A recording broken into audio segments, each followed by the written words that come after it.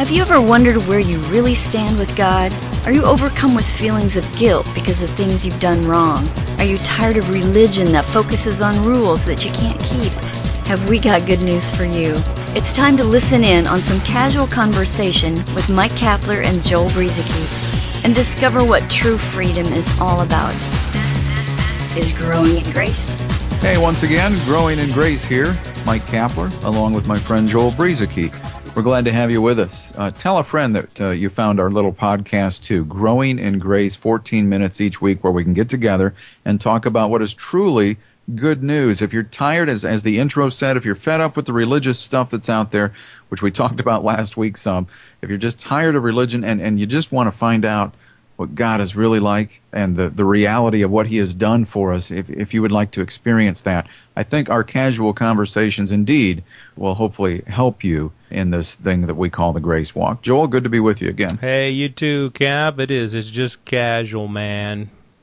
Just sitting here on my computer talking casual to the Cap. It's all we know to do. I think it's just partly my personality because I've been involved in meetings and things at work, and I have a hard time when it's not casual. You know, I can do it. I can put on a suit and a tie if I have to, which fortunately, have never had to do at work. But, I mean, I could do it, but I so much just enjoy just speaking from my heart, maybe having some things prepared to talk about, maybe some thoughts, but overall just kind of talking from our hearts like we do here on Growing in Grace. And we've got lots of comments over the 5.5 years or so that we've been doing this from people who say they really do enjoy just the casual atmosphere. Just consider yourself like you're in the room with us and just sit back and, you know, we're just two guys talking from our hearts. Well, I'm into casual myself, and I don't like dressing up. Yet there are people, we talked about religion last week, Joel, and we'll kind of branch off of that again today. But there are people who, I know them, you probably do too, they haven't gone to church without being dressed up in a tie, or perhaps it was a dress if you're a female. And if they don't dress that way, they'll feel guilty about it. And so that's what religion does. It's always throwing you curveballs. Right when you think you're moving forward, something knocks you down again. Something's always holding you back. It's like this treadmill where you seem to be doing okay, and then all of a sudden you're being thrown back again. You're not getting anywhere. We want to try and break some of those religious mindsets because this isn't about you and me. It's not about you and me and what we can do to try to stay in line with God and to do what's acceptable and pleasing to Him. It's not about you and me doing, period. And we want to talk a little bit about that, Joel, because last week we kind of talked a lot about where religion started back in the garden with the two trees, the tree of the knowledge of good and evil and the tree of life.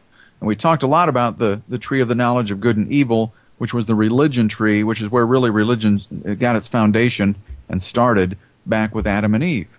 But we want to kind of transition here a little bit and talk a little bit more now about the tree of life, because if you didn't catch it last week, go back and listen to it and then catch up again here, because it's important to understand when it comes to religion what we're trying to avoid here and what we should be living in. That's exactly right. That's what we're trying to do. And many people, as you mentioned, in the church, they kind of come into the church in religion. And that's when they get into this life in Christ and they go into whatever church they happen to be in, suddenly it's the tree of the knowledge of good and evil that is being taught as the way to live unknowingly. And they don't preach it that way. They don't say, hey, we're here teaching you how to live from the tree of the knowledge of good and evil. But it's basically a morality lesson each week. It's how to live the Christian life through morality. And when, as you say, Cap, last week we talked about how that's the tree that we're supposed to avoid.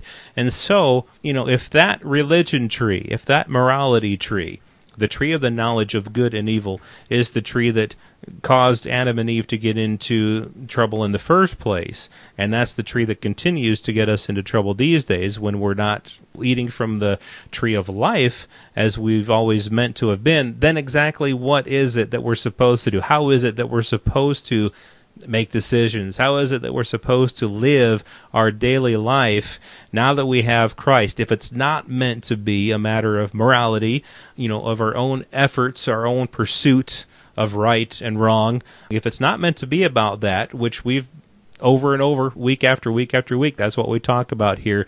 If it's not meant to be about that, then what is it meant to be about? And so, we'll try to hopefully address some of these things as we understand that the life of Christ himself is sufficient. He is our teacher. He is our life. As we get away from the tree of the knowledge of good and evil, we'll talk about this life that we do have in Christ.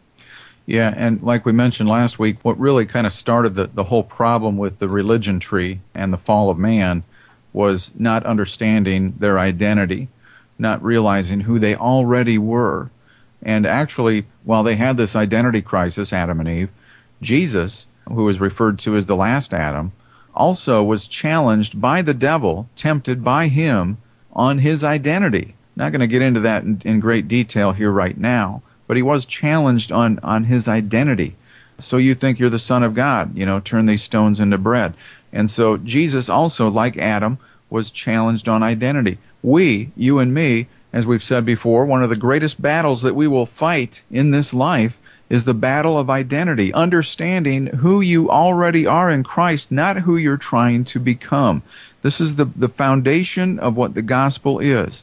As we talked about in recent weeks, you and I, as believers, through the finished work of Christ, have been made righteous. God has declared you and me righteous. Yet we ask the question in most churches today, how many people in the congregation today think they are righteous? Very few hands will go up because most people don't understand they're righteous.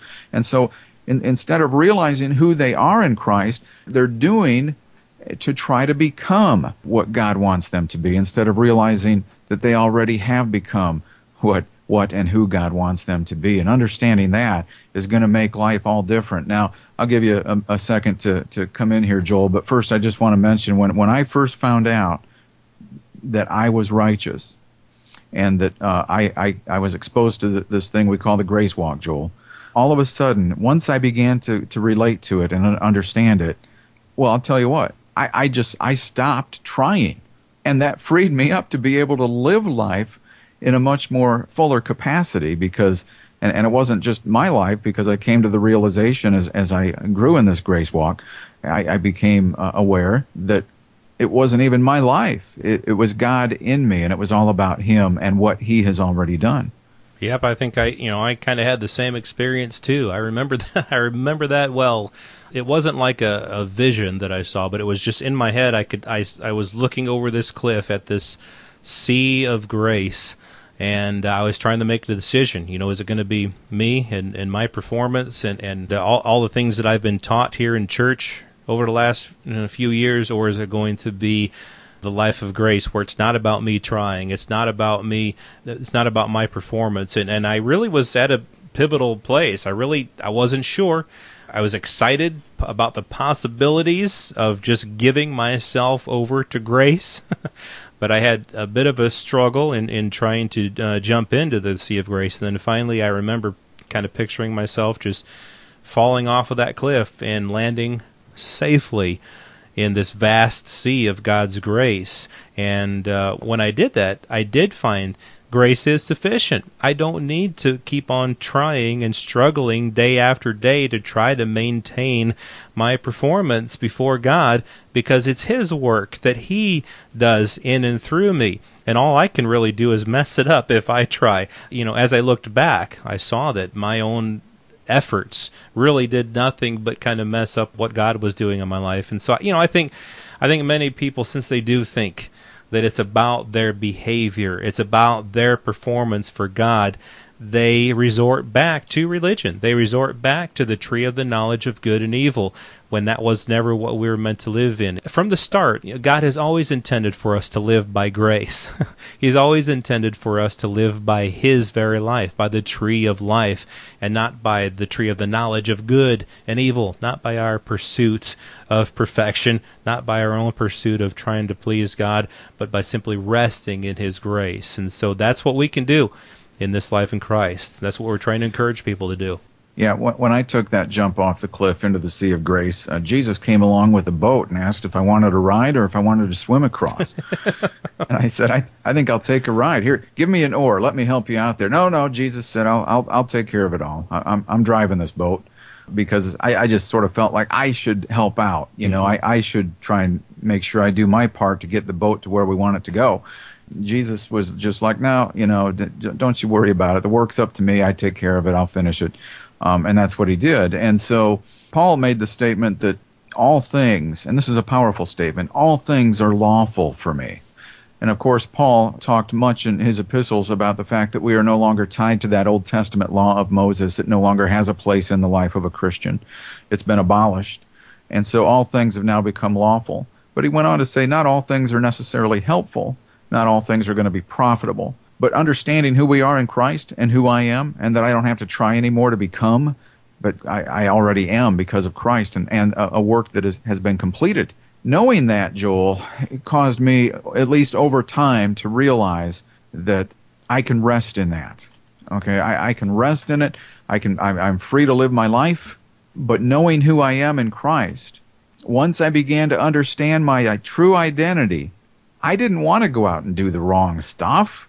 That wasn't my desire. Sure, we still have the flesh and stuff to deal with. I understand that there are challenges and struggles and temptations and things to overcome, but I can just rest in Christ because for me, it isn't about wanting to go out and do bad stuff. That's just not a part of who I am anymore.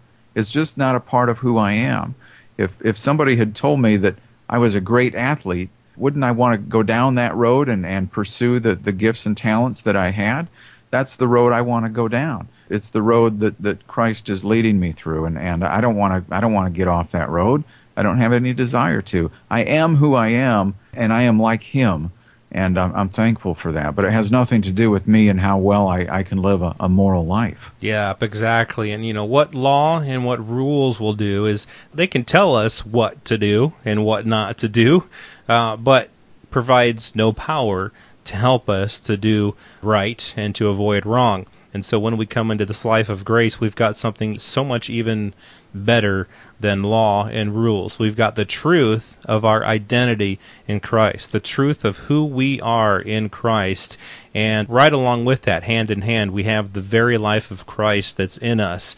His very life, when we realize that we no longer live, but He lives in us, indeed it's true that all of these other things, the things that are, quote, wrong, the things that are unlawful, those things don't even matter. It doesn't matter if we're trying to live our lives based upon the law because, as you said, Cap, all things are lawful. But this life of Christ in us won't lead us into doing things that aren't expedient, that aren't beneficial, that aren't helpful, but rather as we rest in His life in us, we'll find that the fruit of righteousness, the fruit of the Spirit will naturally flow from us. And yet even so, Cap, when people like you and me are sharing the message of grace and freedom in Christ in the way that you and I do, often the accusation comes, you guys are just preaching license to sin.